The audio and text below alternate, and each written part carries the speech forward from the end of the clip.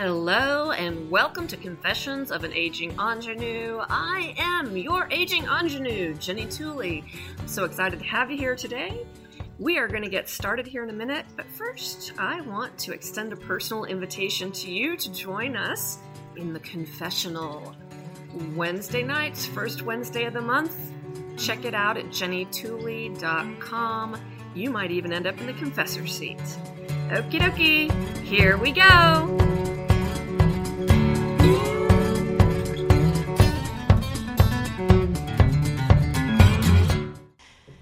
I gotta tell you, I'm a bit tired right now because I just worked 2 jobs back to back and did some stock promoting, and it's late. And I normally wouldn't do this, but tomorrow's going to be kind of the same day, and I want to make sure that we get the podcast out on time. So I may be a little spacey this evening, which could be a lot of fun. If you're new to the podcast, this is number 4 of Have I Told You About the Time. This is our episode 4. And basically, this is just me in my living room in Austin with my iPhone, unedited, uncensored, and got a couple kittens here, Toast and Sunny. They seem to be calming down, but if you hear little mews and screeching and me going, ee, that's just kittens, y'all. So, upcoming events, yes, we have the premiere of my first feature film, Stuck, 20 years in the making, premiering at Women Texas Film Festival, August 18th, 5:30 p.m. at the Texas Theater in Oak Cliff. Yay! Super excited about that. This weekend, which on July 28th, Sunday, 11 a.m. Central Standard Time, I'm going to be online live with all my Patreon patrons. Yes, it's a coffee clatch, my very first one, coffee, tea, and me. We're just going to talk about whatever y'all want to talk about. So if you want to get in on that and you're not a Patreon member yet, you're probably already on the page right now, so subscribe now. Or if you're not on the page, you can go to patreon.com/Jenni Tooley, subscribe, and I'll see you online. I think we're also going to do one from the film festival, which should be a lot of fun, especially if I can find some other people to play with. So, here we go. Episode 4. Have I told you about the time that I was a writer, director, producer, editor, singer, songwriter? I feel like there's something I'm forgetting on a feature film. Yes, I was. I didn't intend to do that. On Stuck, I was actually all of those things. And it's been an interesting process for me to own that.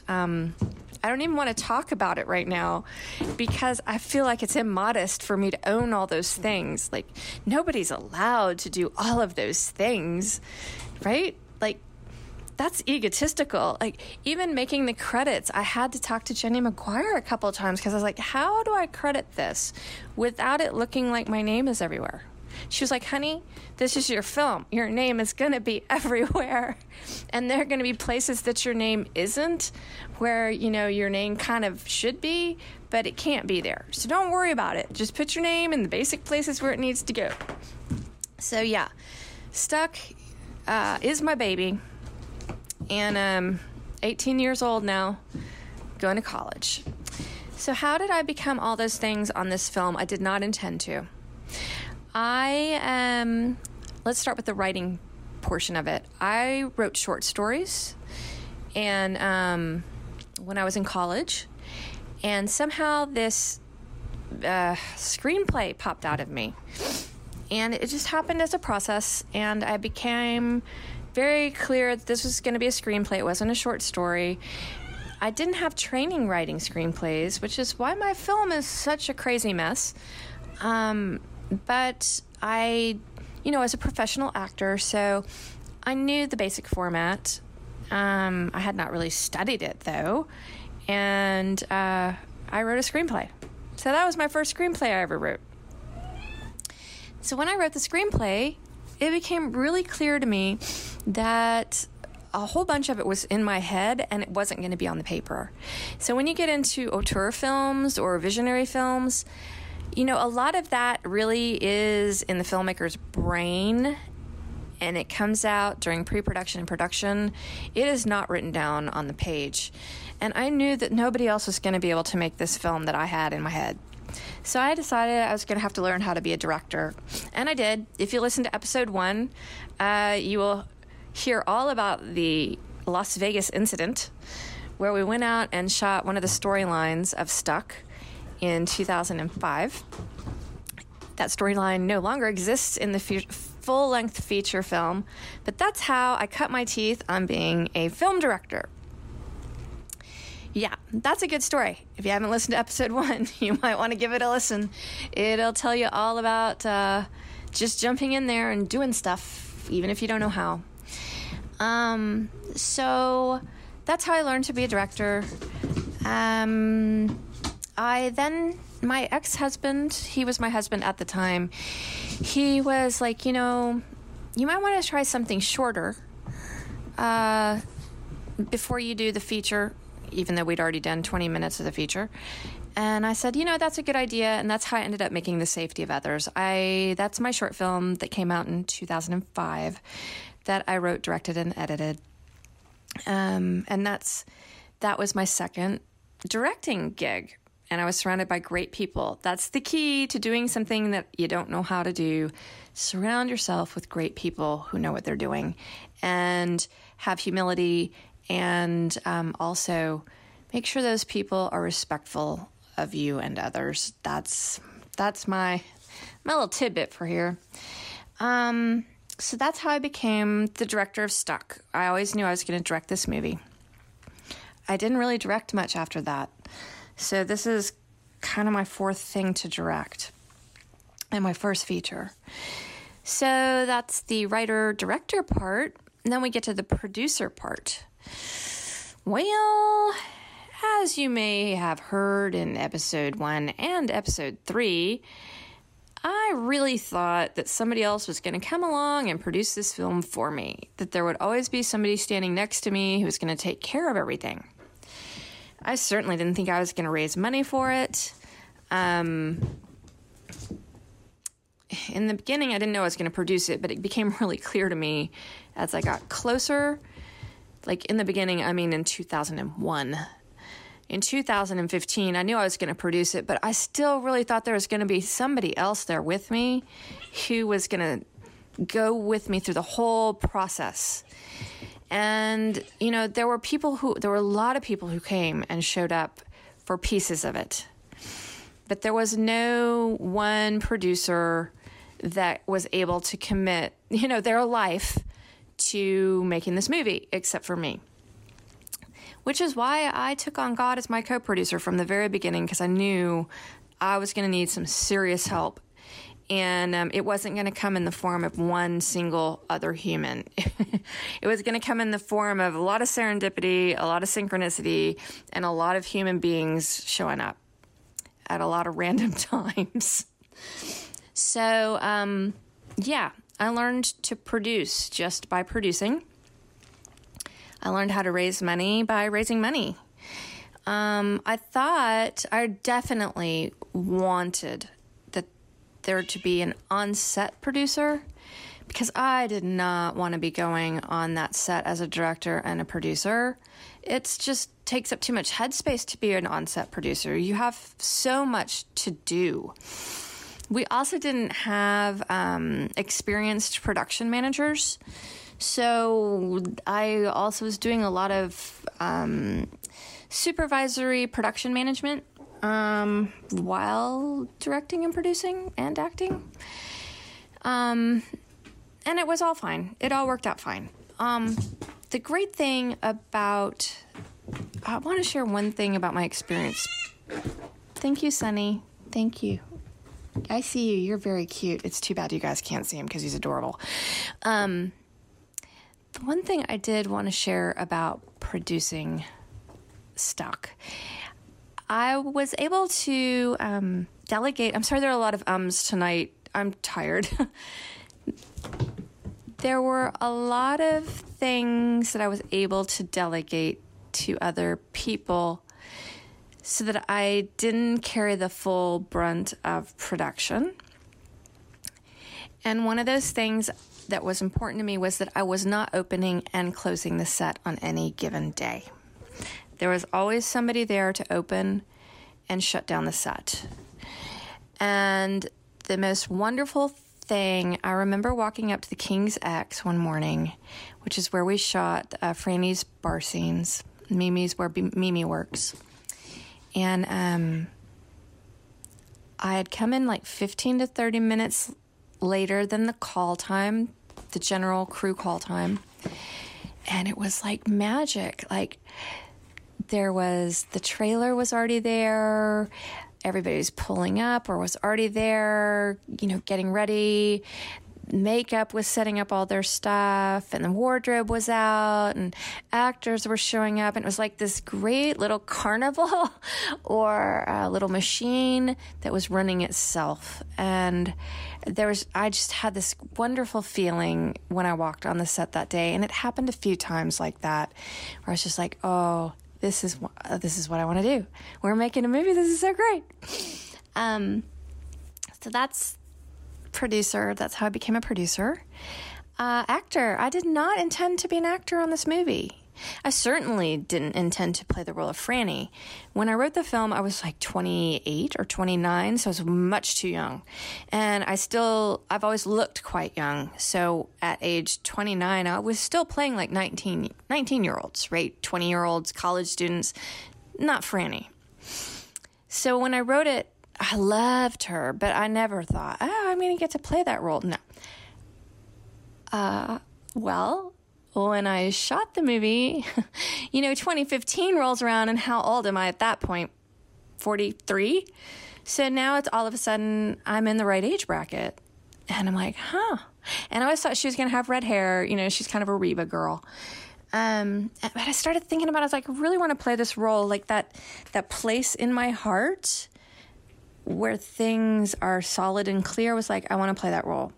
But my head was like, you can't do that. Let me tell you why. You can't do that. One, that is way too prideful. Like, for you to step into a leading role in your own movie? No. That's not allowed, girl. Another thing was, I'm not going to be as good as somebody else in the role. Oh my gosh. The next thing was, practically speaking, how are you going to direct an act? You can't do that. So you're going to have you can't be a director and an actor. Plus, it's your first film. This is crazy. Well, luckily, I had Jenni McGuire. And I called Jenni McGuire and I said, it was hard for me to say it out loud, but I said, Jenni, I want to play the role of Franny in this movie. And she's like, yeah, totally. Do that. I love it. And I was like, really? And she's like, yeah, totally. Really? I love it. I was like, okay, all right. I'm going to do that. I'm going to do that. And I had to get over like that hump in me that did not want to let me do that. It wanted me to be small and invisible and didn't want me to be able to do what I wanted to do. Literally. I mean, that's simple. It's as simple as that.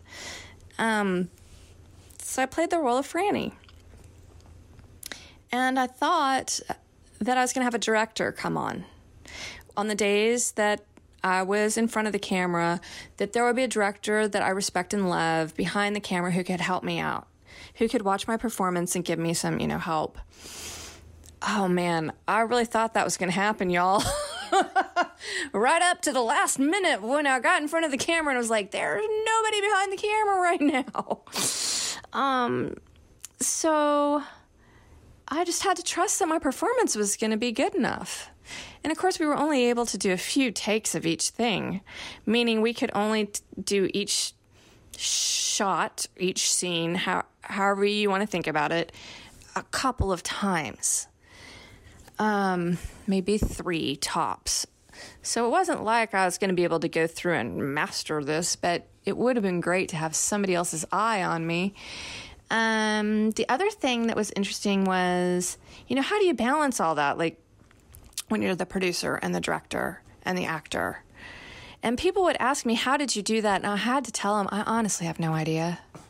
it just happened. Like something internally guided me. I was able to turn my thinking brain off.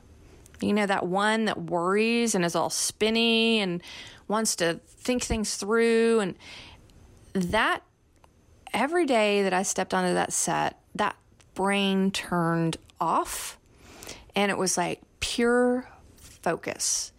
And I could go from being the producer to the director and then being in front of the camera's on and I'm Franny and the camera goes off and I'm like, okay, y'all, we need to do this and that and that and that and that and that and that and that. And I literally remember one night, it was an overnight, and I was sitting there going, I just want to be an actor right now. And for about 10 minutes, I let myself just be an actor, and it became really clear to me that we were not moving forward. I was sitting in makeup, and I was like, I just want to have my makeup done. I just want to rest here and have my makeup done. And my ears started listening, and my eyes started watching, and I was like, it's 3 o'clock in the morning. Everybody is exhausted, and we are not moving forward. So my producer just popped on and was like, okay, y'all, we need to do this and that and that and that. Okay, we got to move on. And blah, blah, blah. You know, probably while Holly was curling my hair, that was happening. So, yeah, interesting.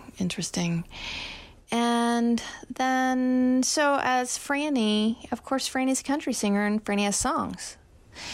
And the songs did not come about for 15 years. They were not in the script. They had never been written. We got into production. I thought, something better happen here, right? It just says Franny sings a song. And I'm like, what is she singing? And I thought they were going to come from somewhere else. And they didn't. They came from me. I was sitting in the bathtub one night and started singing, running ain't much helping, running ain't much helping, running ain't much helping anymore, which sounded great coming off, you know, the tiles and the echoing. And so I got my phone and I recorded that. And I pounded some of it out on the piano, and then Stephen Goodson and I sat down and we like sketched it all out, and then he took it to the studio and he filled it all out for me.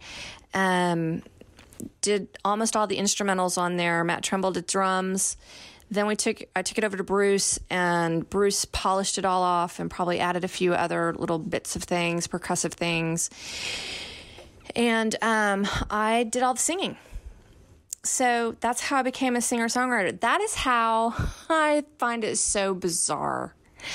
I am now a member of ASCAP, and I have 2 songs in the library.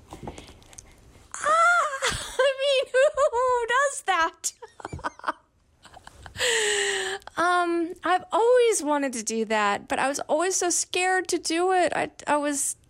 I have like a whole episode about that I'll do someday, because it's just such a painful story about what happened to me singing and how I had stopped singing for like decades, and I never became, I thought I was going to be a rock star singer or something, which, you know, whatever, but like I didn't pursue that for a lot of reasons that got shoved down in my heart. And I was given an opportunity in boyhood to sing that scared the crap out of me. I'll tell you that story later. And then I think that helped me be able to do Franny, and it scared me the whole time. Even when I went to do the final tracks with Bruce, who I've known for decades, I was like, man, I'm feeling nervous about it. And he was like, hey, Jenni, don't worry about it. There's nothing here but love. And I was like, okay, all right, it's all good. I don't have to worry, you know. So that's how I became a singer-songwriter. Yeah, so just one step at a time, just taking on, oh my God, I didn't even talk about the editor part. Good grief. And we're already like, how many, 30 minutes in, it seems like? Yeah. So I also edited Stuck, How did that come about? Well, I couldn't find an editor. I couldn't find an editor. I taught myself to edit on the safety of others. And I edited a couple of other things between 2005 and 2017. But I thought, no way can I edit this movie. I can't edit a feature. This is going to be a complicated editing job. Somebody who's really good at it needs to do it. So I'm looking around. I have this tiny, tiny budget. Nobody's coming to the table. And I'm like, okay, what I can do is I can get the rough cut going. I'll get the rough going. That way, it's just going to be a polished job. Somebody's going to do the finishing edit. They're going to make it all sweet. And yeah, that person did not show up. That person turned into me. And it took, I want to say, months for me to accept the fact that I was going to be the finishing editor on the film. Why? Once again, my brain was tricking me into believing that I couldn't do something that I absolutely had the ability to do. This is something I've been working on for the last year.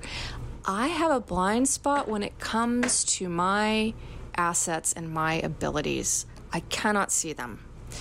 And even when I do see them or somebody points them out to me, my brain will very quickly shut them back down and tell me I can't do those things or make me forget about it.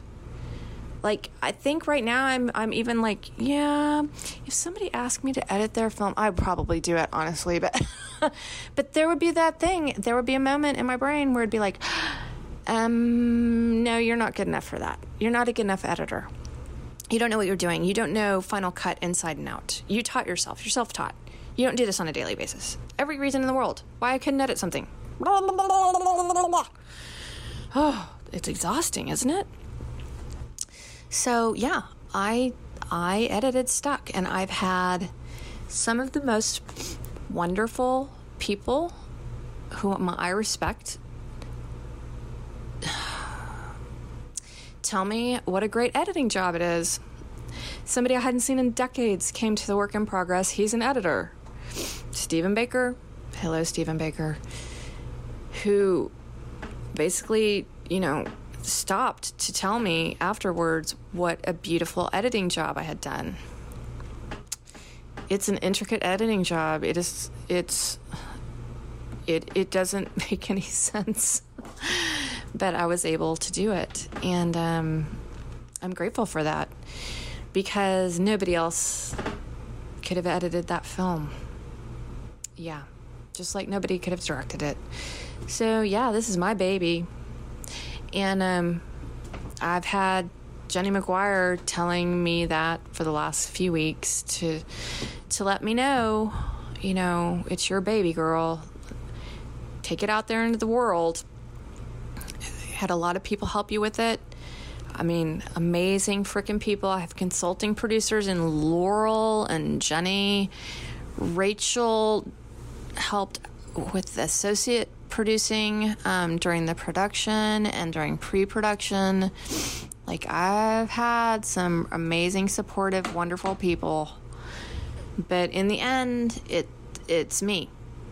And I'm having a hard time owning that. I guess that might be what I need to say to you today. I'm having a hard time owning that. So, if you ever have a hard time owning something, give me a call. Give me a call. Text me, PM me, email me, whatever. Yeah. Well, I hope that you all are doing well. This is episode 4. Have I told you about the time that I was a writer, director, producer, editor, actor, singer, and songwriter on a feature film? I love you guys. Until next time. Thanks for being here with me today. I'm Jenni Tooley, your host. I can't wait to hear what you have to say about today's episode, so please comment, review, follow, subscribe, all those things that keep our podcast thriving. Until next time.